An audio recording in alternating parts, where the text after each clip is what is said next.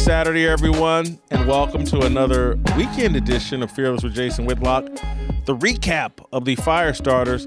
On Monday, we were off. We honored our fallen soldiers, the men and women who sacrificed everything for American freedom. We can't say thank you enough, but we came back on Tuesday trying to thank you and trying to explain to our viewers and listeners how we've switched from a culture of gratitude to a culture of entitlement. And you can see that in Memorial Day, which was actually started in 1865 in South Carolina by black freed slaves who were so thankful for the Union soldiers that sacrificed for them. They started the Memorial Day tradition. I expound on that in Tuesday's Firestarter.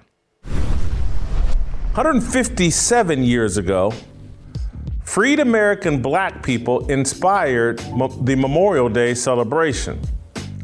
At a park in Charleston, South Carolina, approximately 10,000 Americans, led by black school children and church leaders, gathered to honor the sacrifice of 251 Union soldiers buried at the site of an outdoor Confederate prison camp.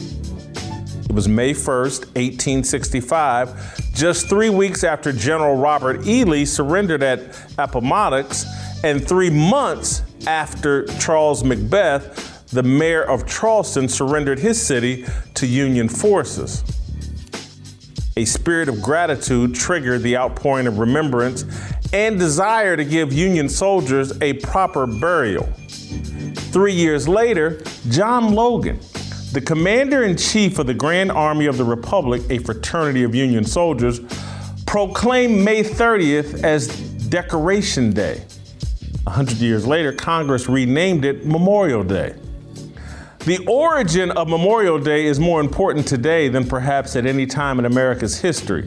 It highlights a sad and tragic pivot in American culture. It speaks to Black Americans' unique and powerful influence on the zeitgeist. America's shift from a culture of gratitude to entitlement can be analyzed and explained by study of the attitude of Black people. The Marxist forces seeking to topple American exceptionalism perverted the history, identity, and minds of Black Americans. They turned this country's strength, Black Americans' faith-based journey toward freedom, into a weakness. They turned the African American journey into a narrative arc that damned this country and its founding principles rather than one that celebrated America and the brilliance of the founding documents. Black Americans' pursuit of freedom caused this country to live up to its highest ideals and Christian values. Black men of faith, from Richard Allen, the founder of the African Methodist Episcopal Church, to Frederick Douglass, the slave turned abolitionist, to Booker T. Washington, the educator and entrepreneur, to the Reverend Martin Luther King Jr., they all stood as this nation's moral compass. The left undermined the Black man, eviscerating his authority in the home with government assistance and financially rewarding him for betraying any allegiance to morality. The history of Black people has been redefined as a retelling of tragedy, oppression, and white supremacy victimization.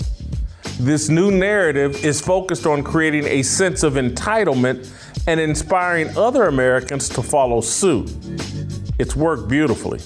We've seen the formula work across popular culture. Nike rose to dominance, selling Air Jordans to Black inner-city drug dealers. The prevailing sentiment in fashion is to win the wallets of Black consumers, and white consumers will follow. Black people made gratitude cool in 1865, the same way we've made entitlement cool in 2022. Everybody is in constant search of victimhood. It's the easiest path to power. It explains why Rachel Dolezal and Shaun King renounced their whiteness to identify as Black. I've seen it happen within my own peer group. A former white friend of mine took on his mother's maiden name so he could benefit from being mixed race. He spent his first 35 years on earth content as a white man. Now he's not.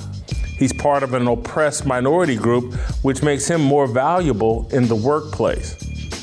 A couple of weeks ago, the comedian Bill Maher wondered why so many American young black people are identifying as gay or trans. Take a listen to Bill Maher, and I'm going to explain why this is happening. Broken down over time, the LGBT population of America seems to be roughly doubling every generation. According to a recent Gallup poll, less than 1% of Americans born before 1946, that's Joe Biden's generation, identify that way. 2.6% of boomers do, 4.2% of Gen X, 10.5% of millennials, and 20.8% of Gen Z. Which means if we follow this trajectory, we will all be gay in 2054. Gender fluid, kids are fluid about everything. If kids knew what they wanted to be at age 8, the world would be filled with cowboys and princesses.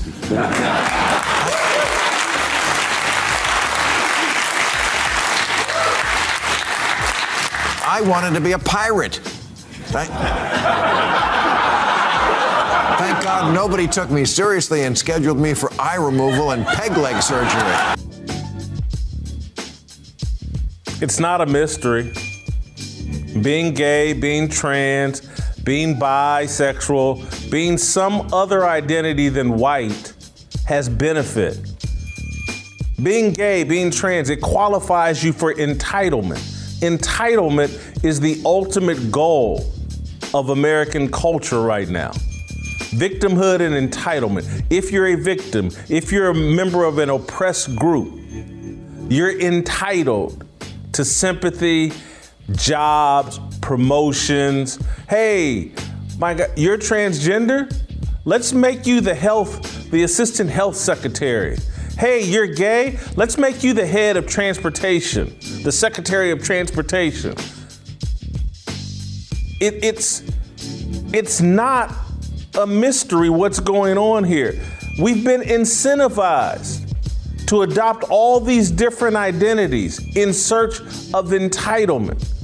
Gratitude is out the window. Americans are in a race for privilege. We used to race towards freedom, and we were extremely thankful for the men who protected it.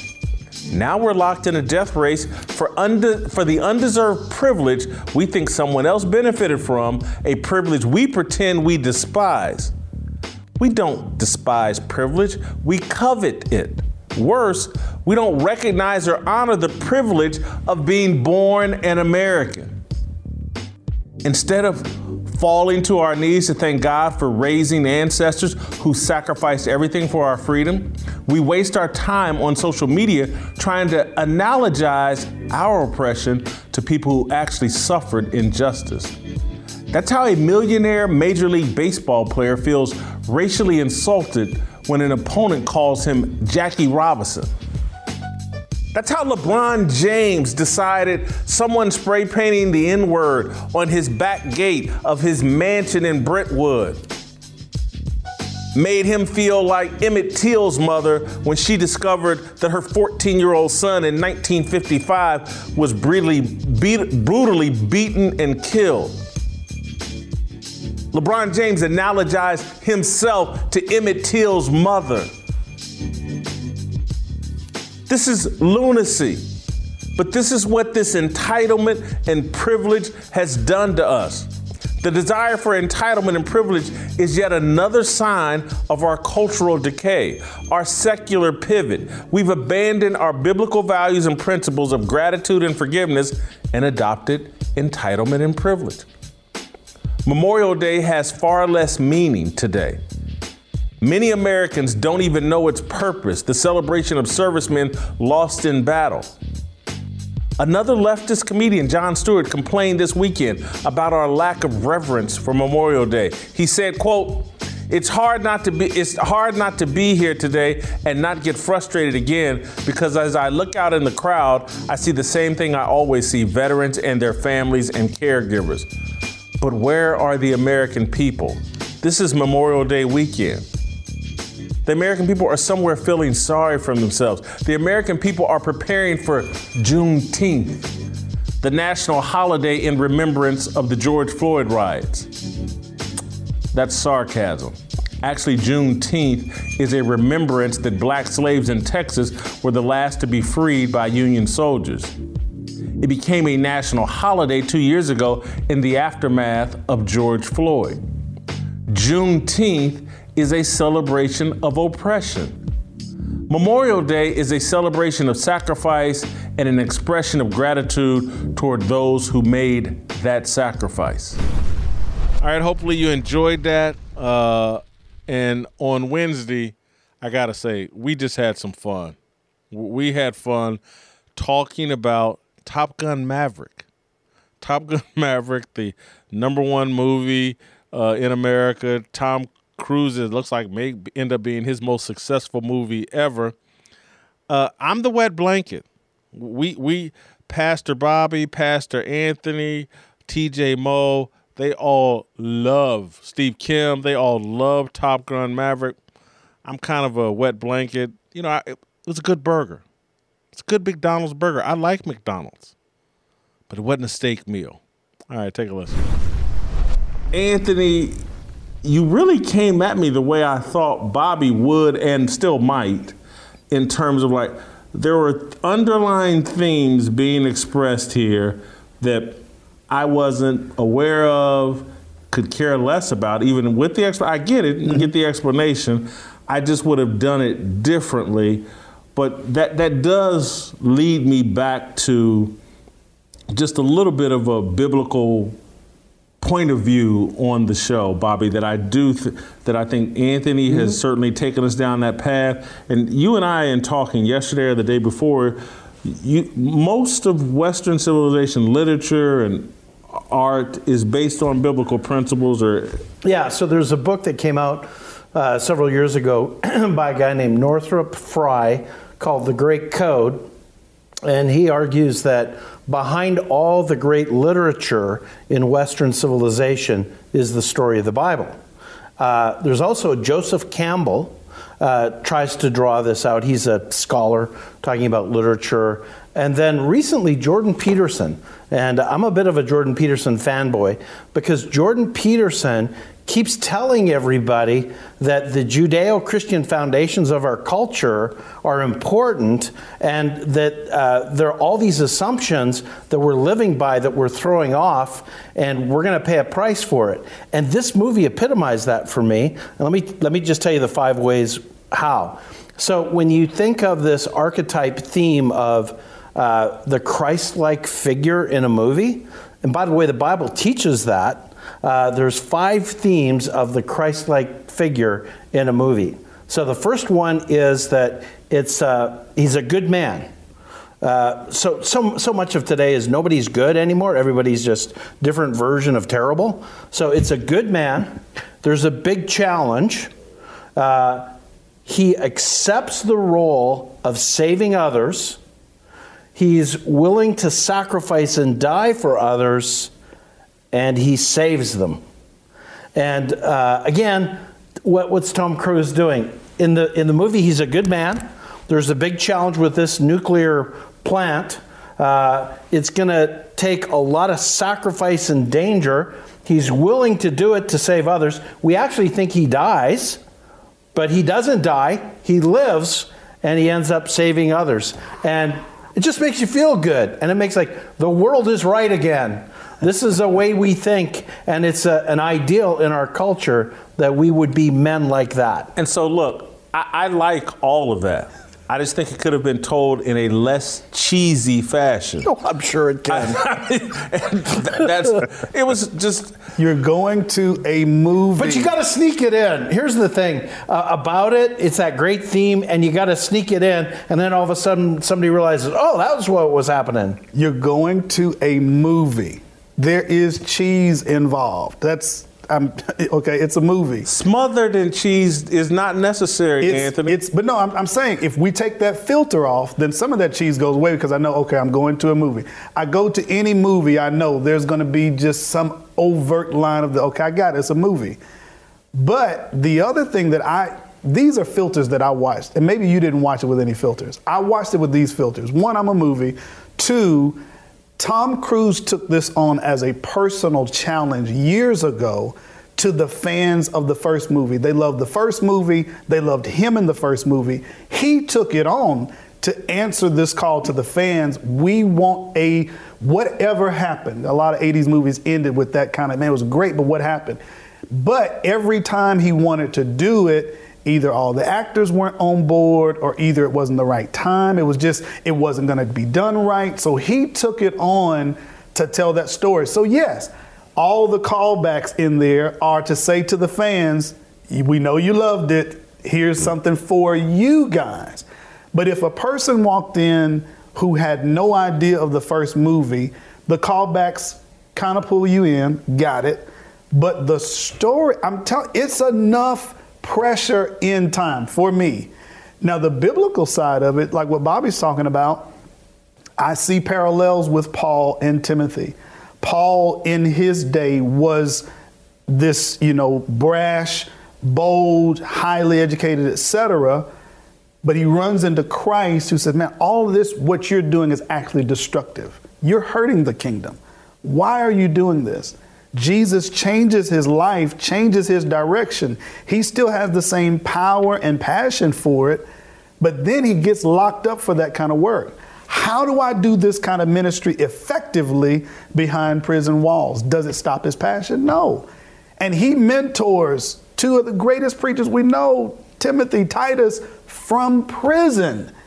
Again, this time dynamic. I only have this limit that I've got to do, and I've got to pass this on to the next generation the best way I can. So in the movie, when I see him, the thing about time is you have to answer the call. You cannot, you know what, I'll do this. No. You have to do it now. And that's the whole military order rank. It's yes, sir. It ain't no, I'll think about it. It's yes, sir or no, sir. So when you answer time, you got to do, Jason, come on, TJ, man.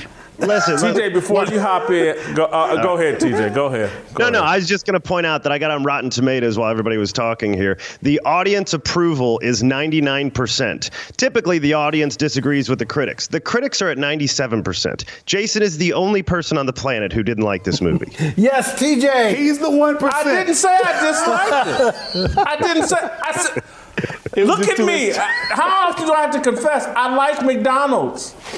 I like the double cheeseburger. Is this how you lose an argument? No. I'm saying, but it is McDonald's. And I disagree with Anthony's insistence that all movies are burgers. Yes, they are. No. The Godfather is a full course steak meal served. Nah, it's a Stony River burger. It is. It's a very good burger. The books on most of these movies that we watch, ask people who really read critically, they'll tell you, oh man, the book for some of these I've read the Godfather book. Movies. But I'm saying that's the steak. You're going to get everything. You can't get it all. I had them both. I had the book and the movie. They're both steak. Gotcha. They're both steak. Gotcha. I'm going to give you another. This is a TV show. All right. I read Roots, the book, all like 1,500 pages. Saw the miniseries. Both of them are steak. Both of them are amazing. But the movie does not give you everything the book does. That's what I mean when I say burger versus steak. Burger is ground up fat meat. Okay. Steak is give me all of this. What TJ just pointed out is the point we're trying to make. The critics will let you know this is McDonald's. There have been 99 rated movies that the critics are like, come on, guys. What is it? It's just a puff piece. It's just I don't trust the critics. But the critics, you're a critic. I don't trust the critics though. They're bought and paid for. I'm gonna give you another example. Yeah. In terms because I tend to not be on board with what everybody else thinks. Okay. I'm somebody that the way y'all talking about Top Gun Maverick is the way I talked about Coming to America 2. I thought I enjoyed it just as much as the original. And all the critics that said Coming to America 2 was hot garbage. And I'm like, are you kidding? As many times as I laughed out loud and and all the throwback scenes or whatever, Coming to America was excellent.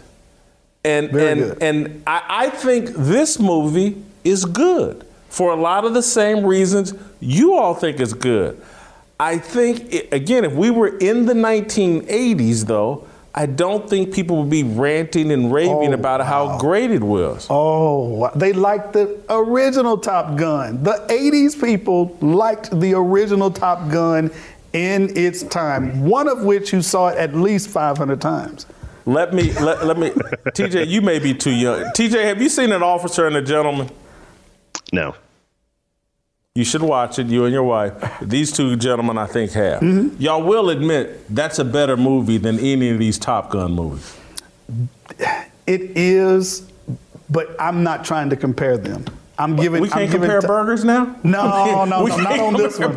Not on this one. They're different movies. I don't agree with that. They're different movies. But you don't agree with what? That An Officer and a Gentleman isn't a better movie than this cheesy Top Gun? That's correct. Bobby, Jason, cut it out, man. You didn't watch it. You did. I watched Top Gun, the original, this morning. Watch this. The scene where they had to get this training, they failed miserably. And when they failed, he asked them, he's like, what happened? And before they could get their excuse out, he says, don't tell me, tell their family. Like, this is life, death, critical. And it's a bother for him to have to do it because, man, I'm a Maverick. You see that from the opening scenes. But I'm now, because of my life on the line, mortality, mentorship, my life is on the line. I have to conform to this because my life and my acceptance of this call has a direct impact on your life. That's the same passion that I flow with through ministry. I have to meet, yes, my marriage, my family, my kids. I got to get this right with God because what word he's put on my life and in my heart, I'm sharing this, and this has an impact on the souls of everybody that I encounter. So this is serious. It's that kind of life and death. I see that kind of parallel in that scene. And if you fail at it, it has implications beyond your life. That's critical. Can I jump in real quick? So Rocky's first fight with Apollo had great implications. That's a great movie. Rocky is a great steak. This was a double cheeseburger from McDonald's, but go ahead, TJ. Because I'm really gonna put Bob in his place with my next comment, because Bob just doesn't know anything about movies. But go ahead, TJ. Well, I may not either, but I do think we should judge movies based on their time. And some of those movies, when they were made, had to actually compete with other good movies. And so, Forrest Gump is one of my favorite movies, but it was only number one for a short time because there were so many good movies coming after it that it lost its top box office spot, had to regain it, lost it again, had to regain it. Right now, we are so desperate for good movies. I actually wonder if there's going to be a bit of a cultural impact here that you can see just go back to the basics of what makes a good movie, and the box office can do $160 million in 4 days. I want to just clear the air here and give everybody a little perspective here on who we're listening to. Bob knows virtually nothing about movies. His favorite movie of all time. Listen to Bob's favorite movies of all time. It's a Wonderful Life, Gladiator, Predator, Transformers, Dark of the Moon, James Bond, Skyfall, and Thelma and Louise, I think, was number 6. That last one is not true.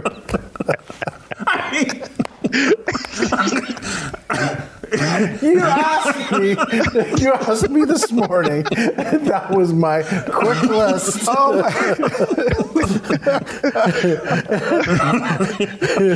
And I just want you to know, every year at Christmas, a bunch of people watch It's a Wonderful Life too. I get it, Bob, but you're 60 years old. This is not a serious list. All right, I hope you loved all the burger talk, all the movie talk. We're going to try to do that more often.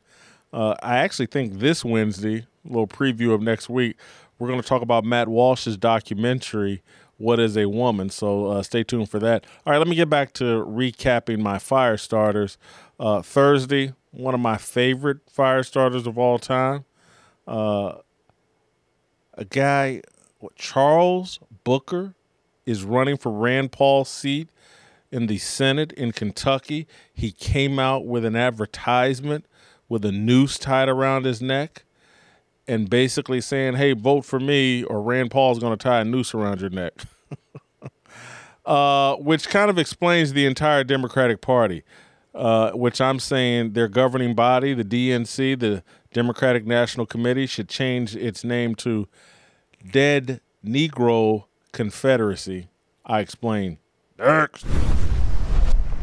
Democrats should rename their governing body. The Democratic National Committee, established in 1848, in no way reflects the modern platform, agenda, and strategy of the party.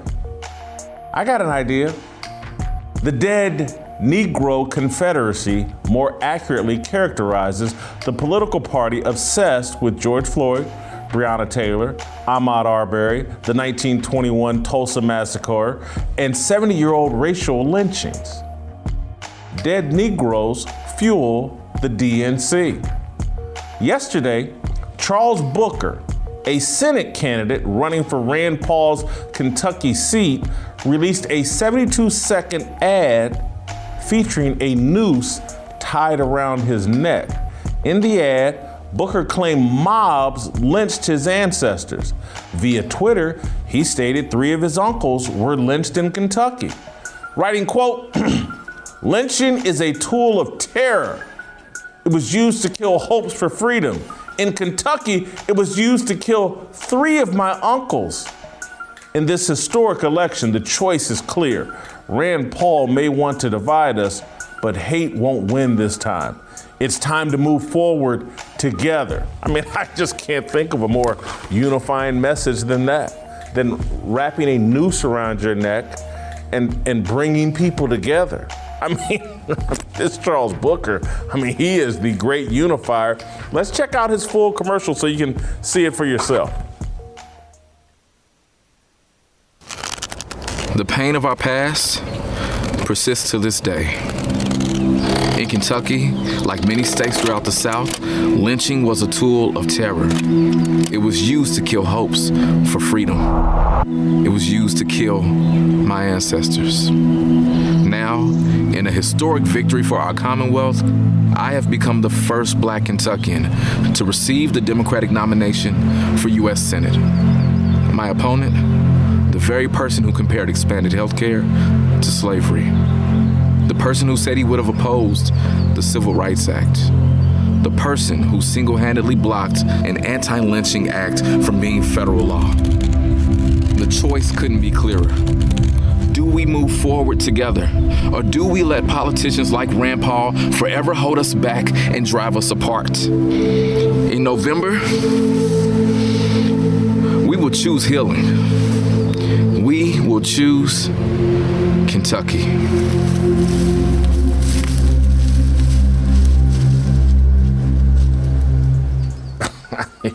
I don't know about you, but certainly don't you feel healed after watching that commercial? I mean, that noose tied around his neck. What could be more healing than that? Charles Booker's commercial criticized Rand Paul for blocking federal anti-lynching legislation. The accusation is completely disingenuous.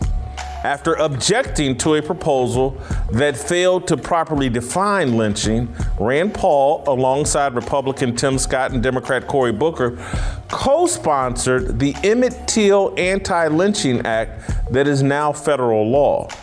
Now, the law is completely purposeless, cosmetic, and totally political. For the last 60 years, death by lightning strike is far more prevalent than lynching. What has become prevalent in recent years is leftist public figures and political activists using relics of America's racist past and dead Black criminal suspects to advance their careers. Charles Booker stole his campaign strategy from Jussie Smollett, the actor who tied a noose around his neck to gain popularity. The ploy backfired on Smollett, but it worked for NASCAR driver Bubba Wallace. Wallace rose from obscurity and a lack of sponsorship support on the ridiculous insinuation that a garage door rope was really a threatening hangman's noose. 2 years ago, Charles Booker thought he could ride the momentum of Black Lives Matter and his participation in Breonna Taylor protests to challenge Senate Minority Leader Mitch McConnell for his seat. During his bid for the Democratic nomination, Booker ran a more traditional campaign. He espoused stereotypical far-left Bernie Sanders-approved political policies such as universal health care and the Green New Deal. Booker failed to get out of the Democratic primary. He lost to Amy McGrath, who lost a relatively close race to McConnell. Here's what Charles Booker sounded like just 2 years ago. Check this commercial out. You know the name of the man I'm talking about, but he doesn't know your name. He doesn't see you in the hospital bed or the checkout line or at the safety drills in your classroom. He doesn't see you at all. How many times are we going to re-elect politicians who don't laugh at our jokes, who don't sing at our churches, or who wouldn't call to show us support when we get laid off or get in a car wreck? He doesn't need hope or faith. He's got money and power. And the more power he's won in Washington, the more we've lost in Kentucky. This millionaire friends mine our land, our labor, without paying a living wage. He denies climate change, and he denies us a future. And this man knows more than anybody how to work the system in Washington. He's the architect, but he's done nothing for Kentucky. Because he's not your neighbor. He's not your brother. He ain't even from here. So I grew up in the west end of Louisville. I live in 40203, the poorest zip code in the state. And growing up, I remember so often my mom would go without eating dinner just to save food for me. But I still went to school hungry and tired sometimes. I lived that. And I knew it didn't have to be that way. So I had faith that things could get better. I had faith because I saw my grandparents opening up their homes to foster care. I saw my neighbors fighting back on the picket line. And I saw my uncle become an advocate after my cousin was murdered. Teachers, students, union leaders, we're all believers. And my mom always told me that if you have faith just the size of a mustard seed, you can speak to a mountain, and that mountain has to move. I'm not the alternative to Mitch McConnell. We are. This isn't the type of deal where someone can just run for office or someone can just ask for your vote. Nah, I'm asking for that kind of perseverance you only find in Kentucky. I'm asking us to build that kind of community you only find in Kentucky.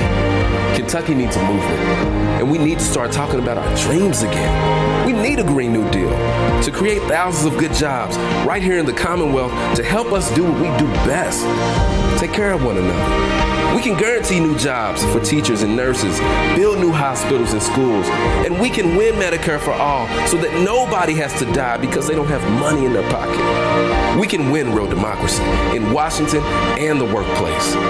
And when we win, we show that something new is happening in Kentucky. Because we're not a joke. We're not a tragedy. I know Kentucky is the future, and America should follow our lead.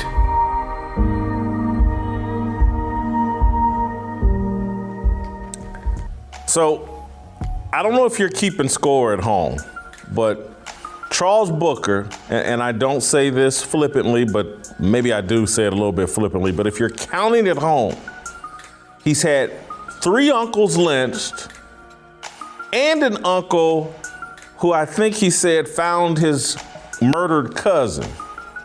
So this man is like, he's a participant in a mass murder scheme that has included 3 uncles and a cousin. I don't want to be a part of the Booker family. The life expectancy is not long. Booker's supporters, of course, blame racism of the white Democrats for his primary defeat to Amy McGrath.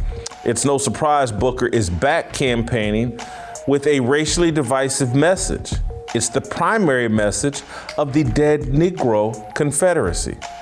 The Grand Wizard of the DNC, Barack Obama, modeled the strategy in the immediate aftermath of the Uvalde massacre. Obama told the dead Negro Confederacy, quote, "As we grieve the children of Uvalde, we should take time to recognize that 2 years have passed since the murder of George Floyd." The DNC does everything it can to keep dead Negroes top of mind for the American public. Wednesday, President Joe Biden commemorated the Tulsa Race Massacre, tweeting, quote, "Today, we remember the hell unleashed 101 years ago in Tulsa, where Greenwood was raided, firebombed, and destroyed by a violent white supremacist mob. It wasn't a riot, it was a massacre. We must continue to reckon with the past and work to build a more just future." The Dead Negro Confederacy strikes again. Democrats do not offer solutions. They tell black people to lock their eyes on the rearview mirror or risk being caught from behind by racists. It's the Dead Negro Confederacy, the conspiracy theory of choice for the left. In their preferred conspiracy, the only thing standing between black people and a noose is the Dead Negro Confederacy. Vote Democrat or die. That's the same message the KKK sounded when 6 former Confederate soldiers founded the organization in 1865. The KKK worked on behalf of the DNC. It's always been the Dead Negro Confederacy. Dead Negroes have long served as the platform to elevate Democrat politicians. It explains why the Dead Negro Confederacy is perfectly comfortable with Planned Parenthood and the astronomical number of black babies killed during abortions. It also explains why cities controlled by the Dead Negro Confederacy have high murder rates among their black citizens and support defunding the police. The Dead Negro Confederacy strives to make black people vulnerable and dependent on the goodwill of government. The DNC is against self-sufficiency and self-defense. It has pitted law-abiding black people against law enforcement by convincing black people that we're all George Floyd, Breonna Taylor, or Emmett Till. Truth is, we're not. Tamir Rice is not analogous to Emmett Till, a 14-year-old brutally killed in 1955 after a white woman accused him of untoward behavior. An over-aggressive police officer made a tragic decision to shoot Rice while the 12-year-old was holding a toy gun. The only people who should worry about dying the way Floyd did are people who regularly use fentanyl and think it's wise to disobey police officers for 20 straight minutes. If you're a woman who believes you could be killed in a similar fashion to Breonna Taylor, I strongly urge you to get a new boyfriend. Ditch him for a man strong enough to leave you in the bedroom while he checks on the trouble at the front door, and one smart enough to not indiscriminately fire his gun at police or intruders on the other side of the door. Everyone else should be asking themselves what they find so redeeming about the Dead Negro Confederacy. Perhaps it's the organization's position on climate change. Let's hope it's not the DNC's affinity for dead. Yes, I said it. I hope they bleep it out, but that's what it's all about. Love that fire. Like Friday's fire just as much. ESPN's Mark Jones. This is kind of a look into just how weird my brain is. I'm watching the NBA Finals. Mark Jones irritates me in the final seconds by bringing up the insurrection in a crazy way. And so I just talk about how the social media matrix fries all of our brains, lives off dishonesty, disinformation, division. Check out this fire starter.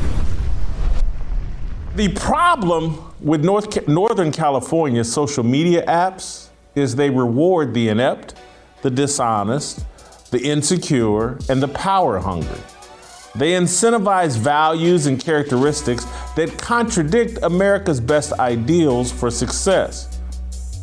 There's no advantage to proper grammar and punctuation. The same can be said for informed opinion or researched information.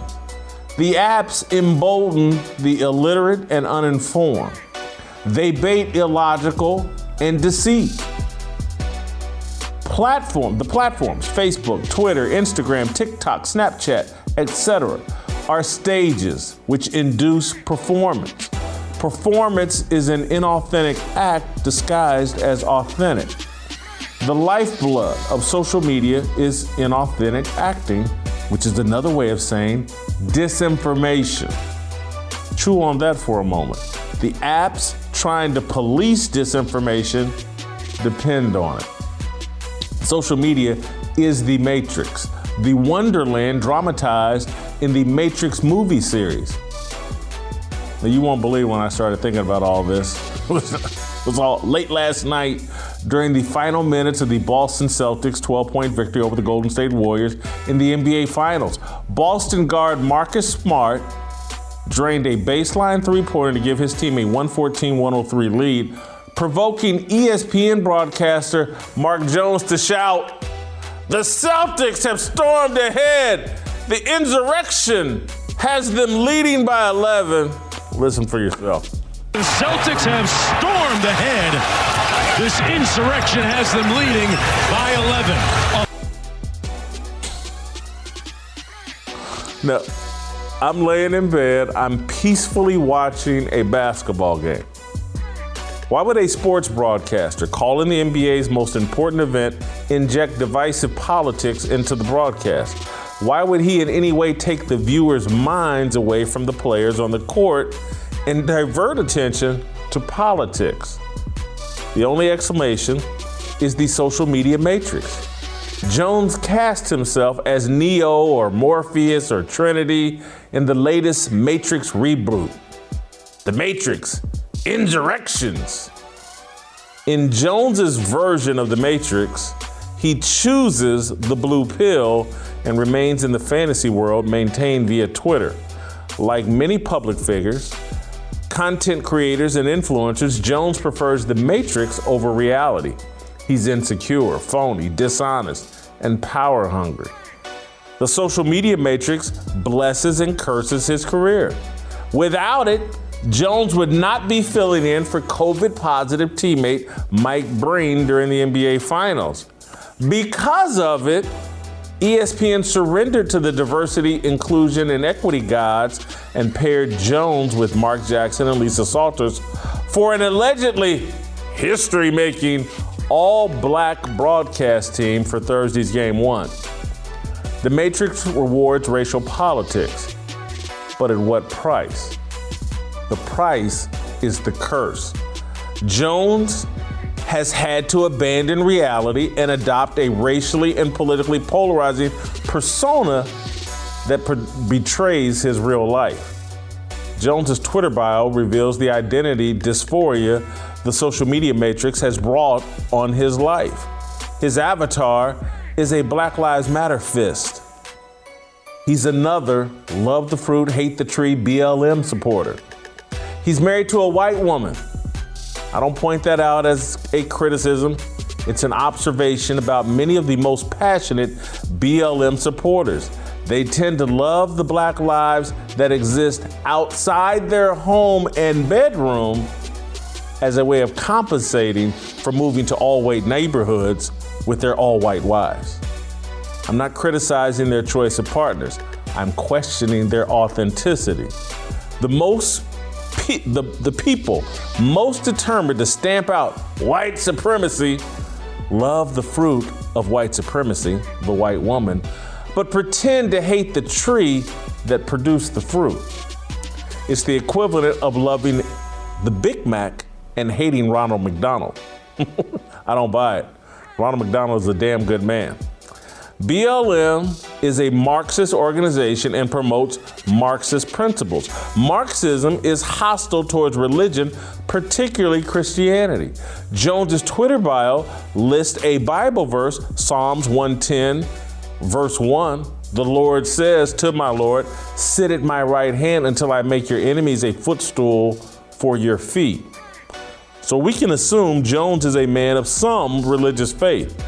That faith should cause him to reject Black Lives Matter. All lives matter to Christians. The Bible never addresses race or racism. Race should be inconsequential to a Christian. It appears Jones struggles with idolatry, the root of all sin. He suffers from racial and political idolatry.